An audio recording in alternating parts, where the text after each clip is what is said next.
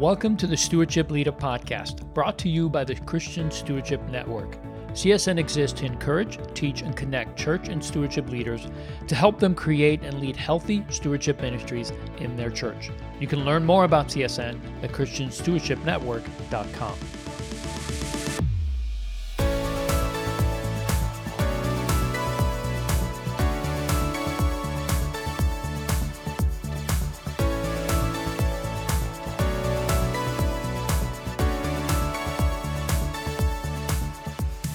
Well, hey, everybody. Welcome to Stewardship Leader.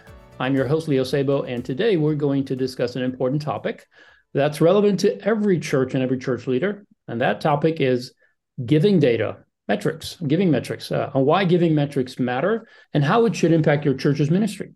Joining me today is Ken Schafer, Stewardship Minister at Brentwood Baptist Church in Brentwood, Tennessee. Welcome, Ken. Thank you for joining me today. It's great to be here. Hello, everybody. Well, Ken's been a friend of CSN. Many of you know he's been on here before and has many years of experience working in stewardship ministry, both in the church and outside the church. So, Ken, would you give us a brief overview of your years of service in stewardship ministry and your current role at Brentwood? Sure. I exited the marketplace in 2011, built a successful company, sold it to a publicly traded firm, fell over backwards into stewardship ministry. I didn't know it was a thing. So I was the stewardship pastor at Christ Fellowship in Miami, Florida.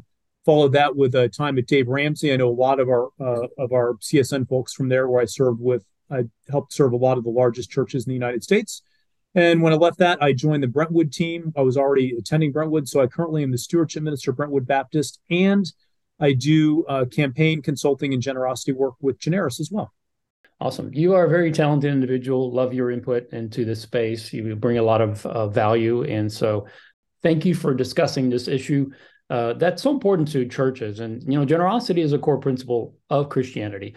It's impossible to look at the teachings of Jesus and his personal life examples of generosity and sacrificial living and walk away thinking, it's not a significant part of who we are called to be. Of course it is. As followers of Jesus, we are to do what he taught initially to disciples and what we are taught to do from his word and from his life example. So giving is an important, first and foremost, for each individual believer, but it's also very important to the church.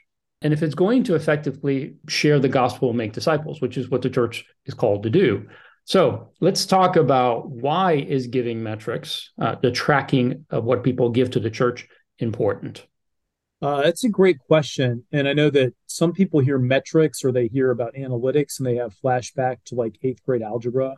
They think things are going to be complicated, or they think it's something they don't need in real life. And when it comes to metrics in our church, and especially giving metrics are important because they tell at least two things. They're always telling a story, and the story is a story about business risk, how you're managing what's entrusted to you, what's your giving concentration look like, how many people are giving and how many aren't. There's a business risk on one side, and the other side of the story is a spiritual opportunity. Because when Jesus talks about finances and giving all throughout Scripture, what we find is that if you needed to take one single measure of somebody's spiritual health, the best measure to take is probably how are they doing in giving. And you can't, by definition, if you're measuring something, it's a metric. So I think that metrics are important because they tell a story. The story is about business risk, and the story is about spiritual opportunity.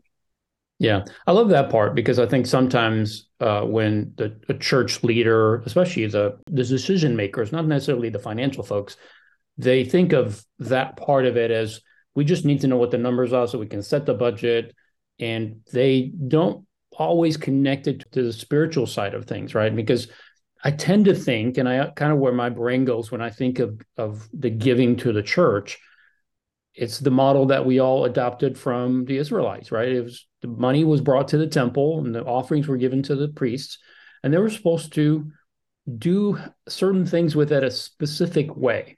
In fact, two of the sons of Aaron didn't do it the way God instructed Moses it should be done, and they were literally killed on the spot, which is pretty, that's very troubling when you think about, well, if God had such a standard in the Old Testament in that time, when he instituted the temple and the whole religious service, if he had such high regard for how we're to steward that tithe, or how the priests were supposed to steward that tithe, do you think he's relaxed that?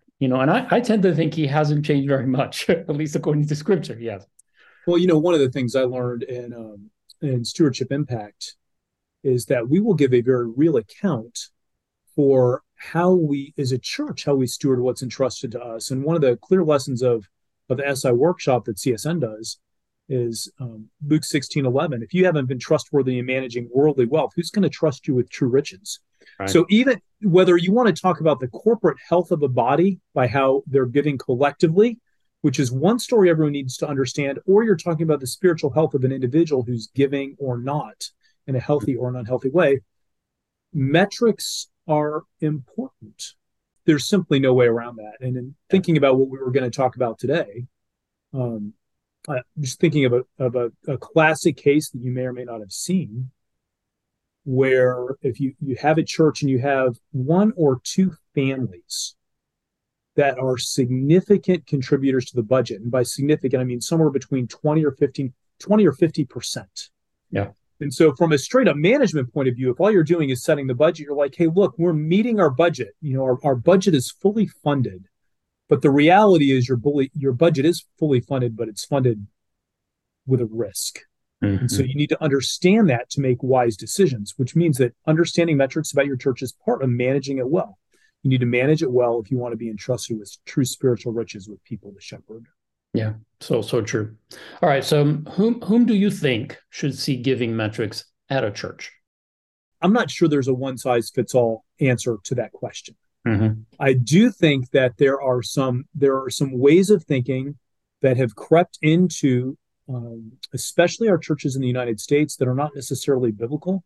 And we all point to James, where he talks about not showing favoritism to a rich person who comes into an assembly well-dressed and give him a seat of special honor. Yeah. And so I think if we were to boil down why we think about privacy and giving data the way we do in church, I think a lot of times we would point to that passage. So can we talk about that for just a second?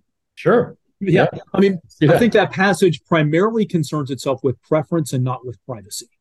Mm. So like one of the reasons we don't want to know, our pastors would say they don't want to know who gives what is because they don't want to give preference or special honor to someone.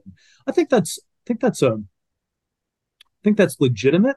Mm-hmm. But I don't think that necessarily means that giving data should be 128-bit encrypted metaphorically. Right. People need to know it.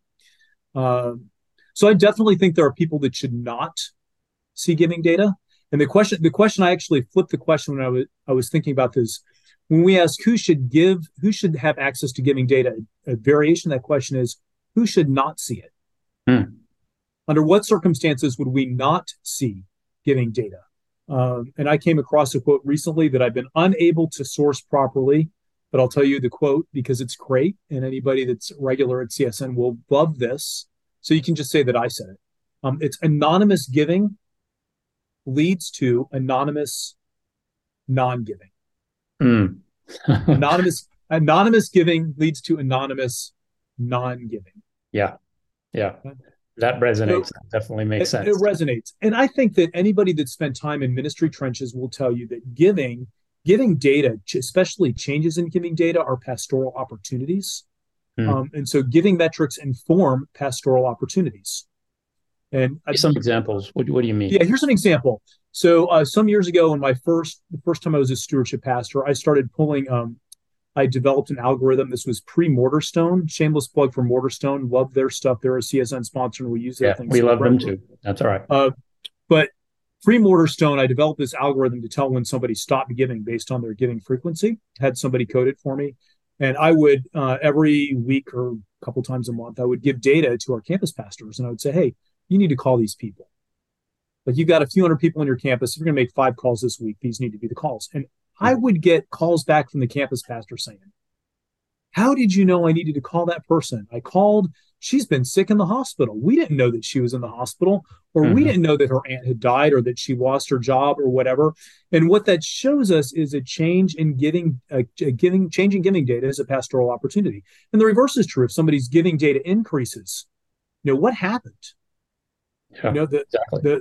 The very first time I got noticed by a pastor of the church one of the churches I served was I sold my business and tithed. And they're like, hey, something happened with this guy. who's he? Right. And I got a card. And that was a correct move, not because it singled me out for special treatment, but because something had gone on in my life and they wanted to be part of it. Yeah. So there's a couple examples. So a change in giving data, a change in giving pattern is a pastoral opportunity. So people that are concerned with pastoral opportunities need to know about giving data at some level. Yeah. Which is every pastor, hopefully. Which is every pastor. Now there's degrees. So I might, in my role here, I try to filter that information out. Mm-hmm. Like I just say, hey, these are people you want to look at. Our pastors don't need to get into the weeds of any of that. Like they don't necessarily need to know numbers or amounts. Knowing that information, I think you've been on a staff team where you've known it. Knowing the information can be damaging. The nature of money is that it can be divisive. It can change your heart. We don't even know our own hearts. Our hearts are wicked. We deceive ourselves. Mm-hmm. So you need to approach those things with wisdom. But anybody that wants to pastor people should be informed by giving metrics. Yeah. An equivalent example, if you don't, most large churches anyway have a metric. If you don't check your kids in 2 or 3 weeks in a row, you're going to get a call saying, hey, is everything all right with your son? Right. Shoot, I have my kid in a martial arts class, and if he doesn't show up long enough, I get a text saying, is Derek okay? Yeah.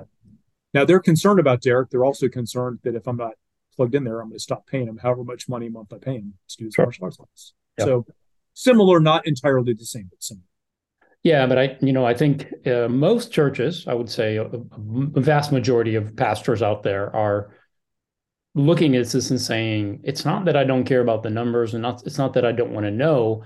I just want to make sure that I do it in a way that's not intrusive to people, that people are when they find out that I know, they're not going to be shocked by that, And so it is a protection in maintaining that above reproach status that they want to address. But like you said, they don't need to get into the weeds. They don't need to know what so-and-so gave over the last 3 weeks and what she or he gave, each individual time.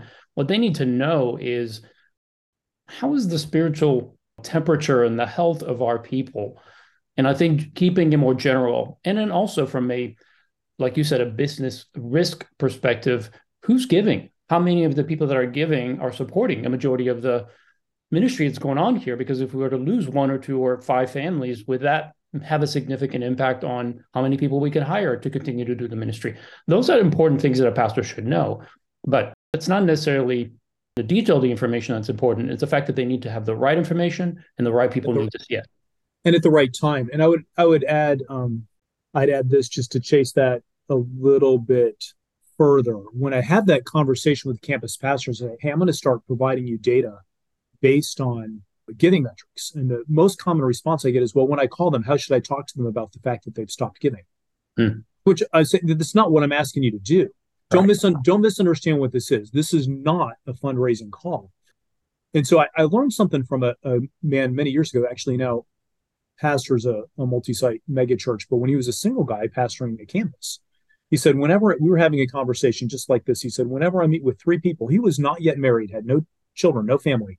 So whenever I meet with anybody, with any man, I ask him 3 questions to say, how's your job? How's your family? How are you doing financially? And the lesson from that is, well, first of all, he had a script, which I just thought interesting. He always approached any pastoral conversation with at least a basic outline. We can learn from that. Yeah. But if he ever does have a conversation with somebody about money, it's not going to be weird. Right.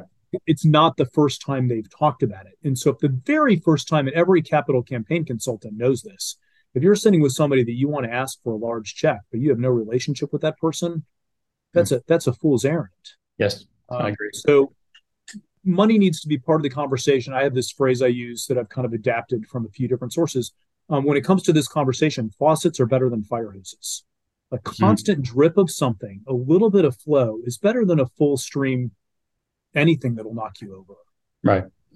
I don't know if that's helpful to other people, but when I coach, that's a phrase that I use. No, I think it's excellent because it does, you brought up a really good point. If the only time you address the issue of giving or money, finances in general, is when the church has a need, that's going to be felt by that individual, and they're going to feel like, oh, so our relationship is based on my giving. They're Right. going to boil it down to that. Whereas if the pastor is consistently talking about this topic as an important part of our life, right? If he weaves those kind of messages and examples, even personal examples of how they manage money, how they make decisions, then that person, that pastor reaching out to a family and saying, how are you doing? Is your family healthy? Are your finances okay? Is your job okay? That's not going to come across as weird because it's like that. He talks about that all the time. Those are the kind of Yes. the main things that he always is concerned about. So this wouldn't be a call like, why is he asking us about money all of a sudden? You know what I mean? You know, So it is about having the conversation be consistent enough so it doesn't become weird. in my own personal world, there's only a handful of people that know my exact finances in terms of my balance sheet, position, all those things. And that'd be my certified financial planner, Mm-hmm. who's a Kingdom Advisors guy. They don't sponsor us, so I get nothing. And Yeah. my accountant, who's a kind of a seeking Catholic kind of guy whom I really like. And so those folks, but like my parents don't know that information. It's not things that we discuss. But you know what? I want to be a part of a church where I would trust my pastor with the giving with that kind of information. And I just had lunch with my pastor. So like that's the kind of guy, and we don't discuss those things. I'm the kind of generosity champion at the church. So he assumes I've got that part of my life in order. Mm-hmm. But like character wise, I want to be a part of a church where I trust his character in this area, which by the way, I think is sometimes why pastors don't want to know the information because they're worried somebody's going to Yeah. Call them out. ask them a question, right? But I want to be part of a church, and I want to be under the spiritual authority of men who, understanding that none of us are perfect and we might make mistakes, but understanding, hey, that is a guy that if I wanted to sort through something financially from a spiritual perspective, man, I want to go to my pastor. Yeah. Like Yeah. if you can't trust your pastor to know those kind of details, well, why are you at that Yeah. church? Yeah. Exactly. Yeah. I mean, if that relationship is I only receive certain things, but I don't trust them with certain areas of my life, then that's questionable. That you really need to pray through that. And this is where Ken, I mean, this is where I really struggle when I look at the overall giving of believers to the church or not giving to the church is where I think, man, if the way I understand and what I know Scripture says about this topic and how important it is to my own personal life because of the decisions I had to make, the wrestling I had to do to give up things when I would rather have kept it for myself, those kind of things that we all, we're in a process of development, right? Like you said earlier, the heart is deceiving above all else, right? Who can understand it? Yes. That means that from moment to moment, my heart may lead me down a path where it becomes all about Leo's kingdom and building that up.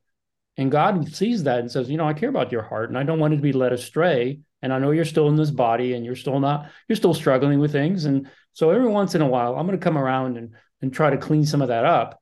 Well, if I have no one in my life, especially my pastor, who I should trust with my spiritual development, if I don't trust him to speak into that situation, then who would I trust? I mean, you said Right. it perfectly. Who would I trust? I wouldn't trust my family. I wouldn't trust my friends. They wouldn't know. Like you said, who knows really our detailed financial information? Usually one or two people.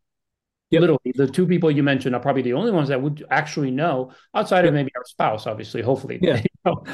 Or your estate attorney, but you don't talk to him very often. No, not very often. So all right, so let's dig a little deeper here and say what are the Sure. risks of not knowing or understanding the giving data at your church?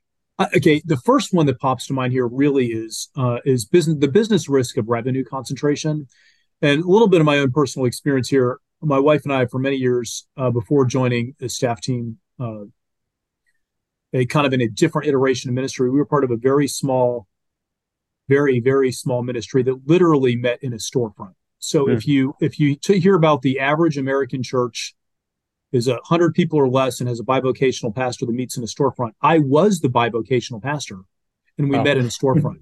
Yeah. And I had a business that at the time was killing it, and we were a significant percentage of the Hmm. revenue of that church. Right. Yeah. Now I was running that, and you could all point to examples like that. Um, to the point that when we left the church, they had to change their staffing. Like that is a real world example of what Yeah. happens. Yeah. That is a business risk, and it happens more often than you think, because especially in our larger churches, you have people that are doing well, and then you have people that are really doing well, right? So that's a lot of people that are in our CSN group. Many of us come from larger churches. So there is a business risk. If the only statistic you know about your church is how much money is being given, and then you divide that by the number of people that are in the church, that is not a good statistic. Yeah. Yeah. Agreed. In fact, that's simply a bad idea. Well, I do hope that you're enjoying this conversation, and we're going to come right back to it. But I want to take just a minute to introduce you to one of our ministry partners. CSN's ministry would not be possible without the help of our partners, and frankly, we would want to do it without them. What they offer to churches and church leaders through services, content, and resources that they have is invaluable to building a healthy stewardship ministry and helping their people to become good stewards and generous givers.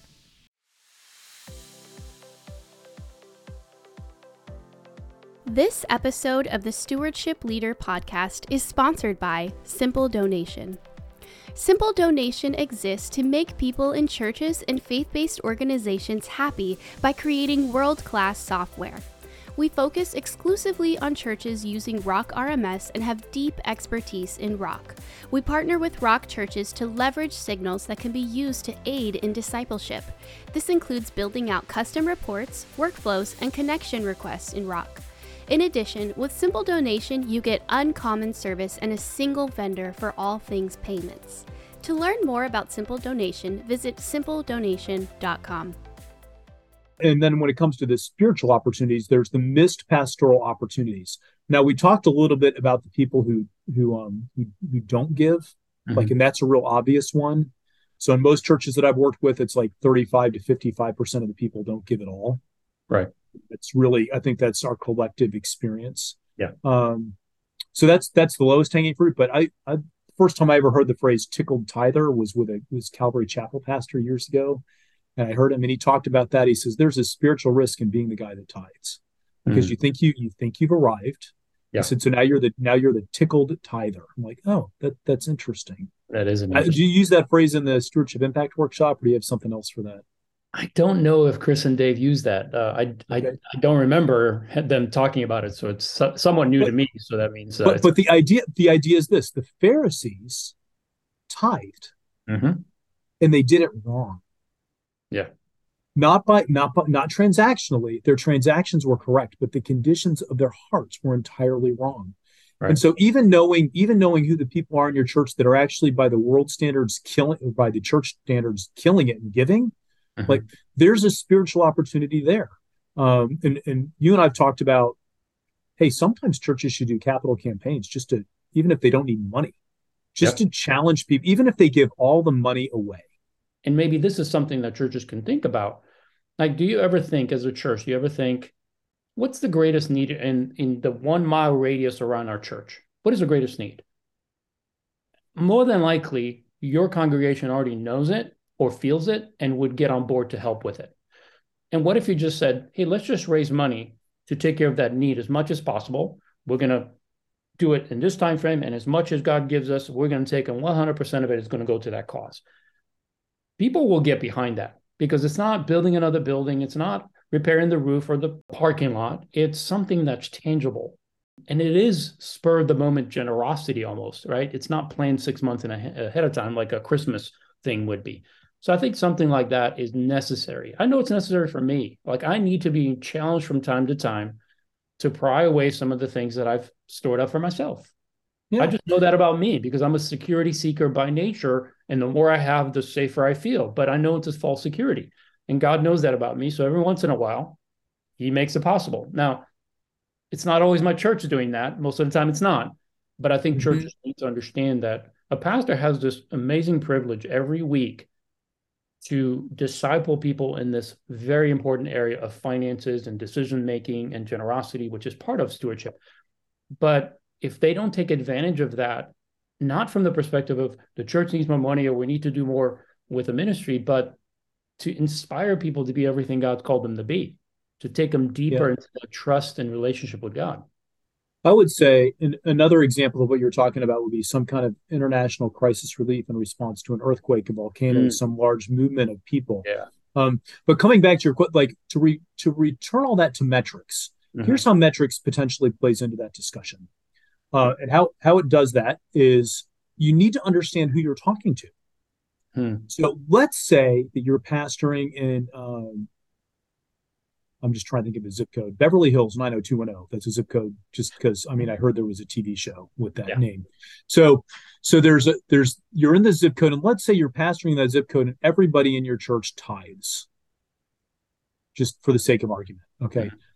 You get a book deal, number one. But if you're going to talk to that congregation about international disaster relief, you're going to speak to them differently than if you're in working class New Jersey or rural Tennessee. I live in the state of Tennessee.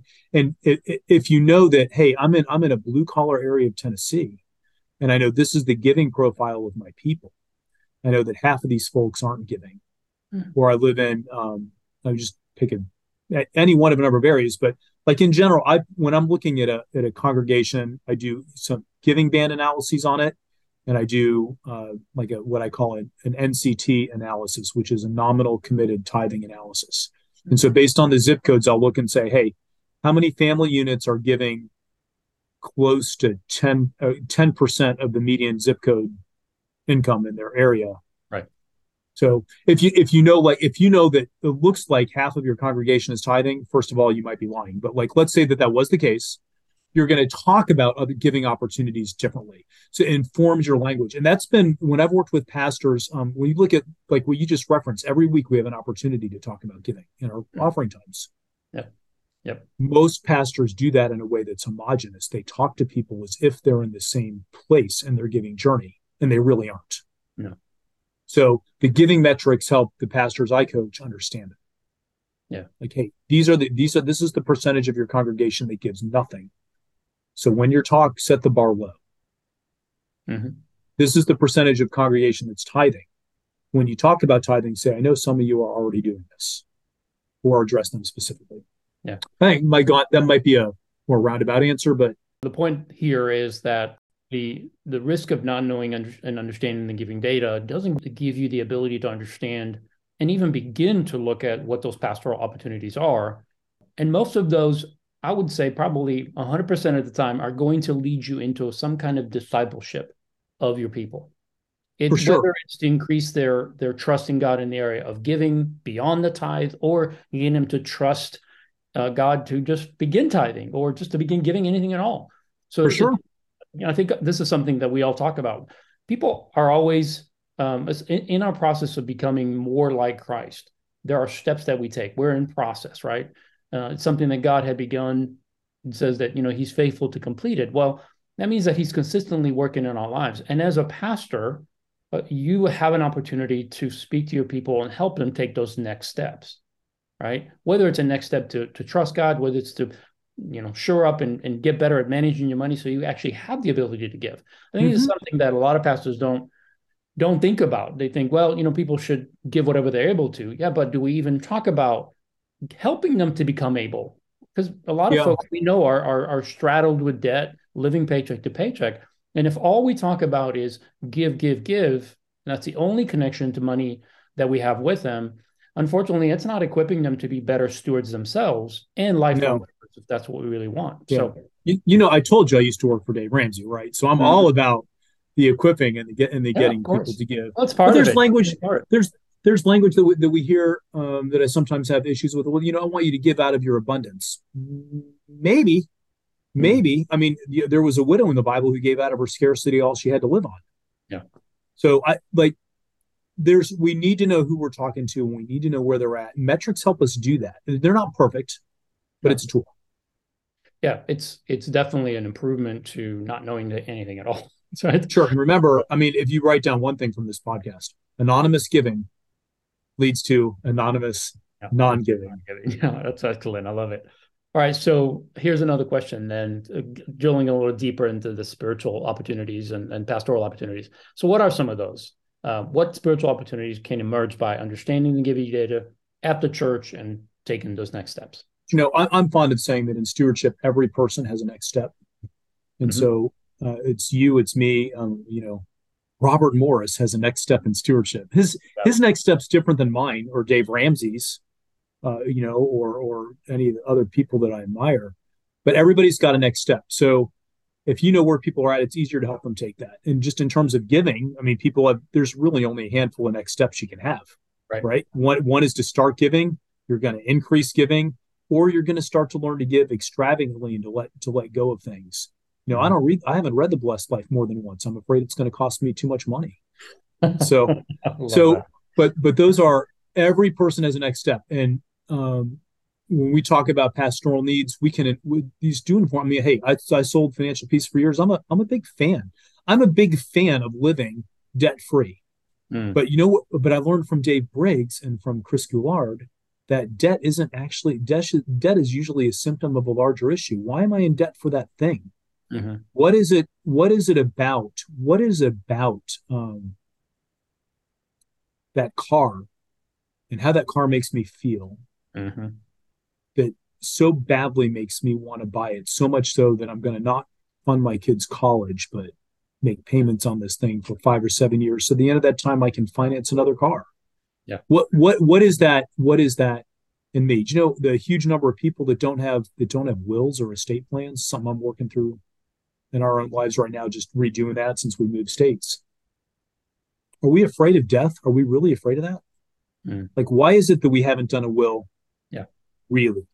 So whatever the next step is, the next step might be getting in some kind of equipping class, like a Financial Peace or a Crown, or the new one that they have out of thank you, Freed Up. Just the name ran out of my head, which I think is excellently produced. Whatever the next step is, it's going to be either an equipping and basic stewardship management. It's going to be like how I'm running my money. It's going to be in generosity, or it will be in the area of contentment. And those are kind of the 3 lanes I tend to put stewardship ministry in. Yeah, that's very well put. I mean, it requires all 3, right? I think there's a good number of people that just need equipping. They just need to know how to make good decisions, how to wrestle through what you just described as an example, which is, I really want that car, but it's not the car that's the issue. It's not the fact that you don't have the money that's the issue, or that you should borrow or not borrow. Because sometimes people have, I've been in a situation where I actually bought a vehicle at the beginning of this year, and I hadn't bought a vehicle in, I think it's been like 10 years. For myself, I bought my wife a car a few years ago, but we're not the kind of people that buy cars every few years. We buy used cars and we hang on to them. And it's not because we like to drive junk, but it's just not something I have a huge need to spend a lot of money on. There are other things I like to spend money on, but not cars. And I'm a mechanic, so I can fix them, so I can do that. But when I look at that and I think about that, I recognize that, some people who, when they make those decisions, whatever that specific thing you want the most, it's really pointing to something that's inside of us that God wants to address. There's an internal something there. And this is where I think churches can play a pivotal role, and pastors can do that on the weekends to really guide that conversation and guide those decisions. But yet, you can't really teach people and disciple people in a Sunday morning sermon, right? No, you can't. We think we can. We think we can. And I come across this with pastors all the time. They're like, well, I need to teach a sermon on giving. I'm like, yeah, you do. And you can't stop with that. Yeah. As I'm sitting here listening to you, when I think about pastoring people in the area of money. So Robert Morris says the blessed life runs on 2 legs, generosity and stewardship. Yes. And I would add, I'm not going to correct Robert Morris. I'm going to add something. I think that there is a theme that runs all through Scripture of contentment and satisfaction that I'm not sure fits neatly into either one of those categories. And so when I think about helping people grow as a pastor, I want you to be satisfied. And I'd refer you, Jeff Mannion out of Ada Bible. He has a book by that name and some content and curriculum, I think, to go with it. But it's called Satisfied. Satisfied. And I think that he did just a great series on that a number of years ago. And I think that that's a pastoral issue. Are we satisfied? Are we content? Mm-hmm. Yeah. Our pastors can help lead us there. And Yeah. metrics just kind of this took a little bit of a detour, but metrics help bring us there because they tell us, I mean, if you could know the average debt load of the people in your congregation, would you want to know that? Yes. Why? Because you wanted to go through financial peace? Maybe there's something significantly deeper that you want to address as somebody who cares for their spiritual condition. Yeah. Yeah. And this is why, this podcast, Beyond the Metrics, is because that's really what's important. The metrics themselves are just a tool, but it's a necessary tool to paint a picture of what's really going on, or at least help us to get a better sense of what's going on. And like you said earlier, metrics aren't 100% accurate, and you can read them different ways. But the more you are exposed to it, the more you use them, the more you can use them for the right way, at least to point you in the right direction. Not knowing at all, well, you're just kind of in the dark. You have no idea what's really going on. And from both perspectives, the business risk and also from the lack of pastoral opportunities and ministry opportunities, you're going to miss it. If you don't understand and not use metrics, I just don't know how you could run a church well without it. It's like running a business without a financial plan. It's doomed to failure. I mean, listen, when I ran a business, which it's been some years, it's been more than a few, but a couple tools I always had open on my desktop. The application we used to manage the actual tasks we were doing is an enterprise system. I had Microsoft Outlook and QuickBooks. QuickBooks was always open because as I'm thinking about making decisions about things, money's a metric, and I would make decisions. So those were the three applications I always had open. I'd come in to turn on my computer and open those three things. Yeah. What's happening outside, what's happening inside, and where's the money going? Yeah.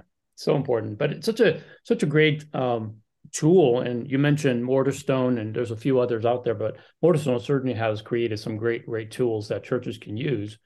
And so we do recommend them. They're obviously a partner, somebody we believe in and what they do. But regardless of what you use, Kent started doing this before Mortarstone came around and had the resources. He had somebody code something to pop up a warning that, hey, so-and-so stopped giving. And, I know most of us have heard this, but when somebody stops giving, they usually stop giving several months before they leave the church. Mm-hmm. And it's either because they're disgruntled in some way, they don't agree with something, whether it's theological or something else, or they've had a significant life event. Yeah. They lost a job. Maybe their spouses got cancer and they're traveling 100 miles to treat them every week. And, you don't know what's going on in their lives. And if you just assume that, well, one, if you don't know, you don't know, and that's bad. Mm-hmm. But even if you do know and you don't take action, then are we really pastoring people? Yeah. Then we miss. And I think all of us have an inherent bias, which is our own. We filter the world as if whatever is going on is exactly the way we see it, as if somebody's circumstances are identical to ours, as if their upbringing is the same. And of course, this is never true. Intellectually, we give credence to this, but it's different. It's different to have been, everybody's situation is different. Right. But just going to give some examples and they all fall short. But the reason you might stop giving would be different than the reason somebody else would stop giving, and be curious. Yeah. Yep. Well, hey, I appreciate so much what you brought to the table today, because I think especially some of the phrases you used are catchy, and hopefully they made an impact. Let's do them again. Here we go. Anonymous giving leads to anonymous non-giving. Yep. And faucets are better than fire hoses.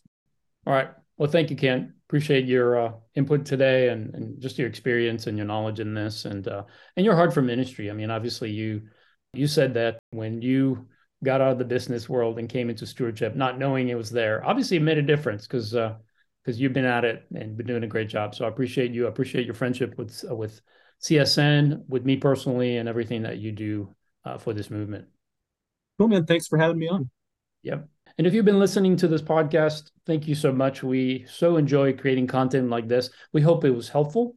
We hope that you take away something from this. If you're a senior pastor or a preaching pastor or just a pastor at a church, that somehow you'll take this information and process through what changes or what different things you need to do potentially to use that giving data. If you don't have it yet, get it. Whether it's Mortarstone, some other organization that can help you get it. Because it will help inform the decisions both on the business side and on the ministry side.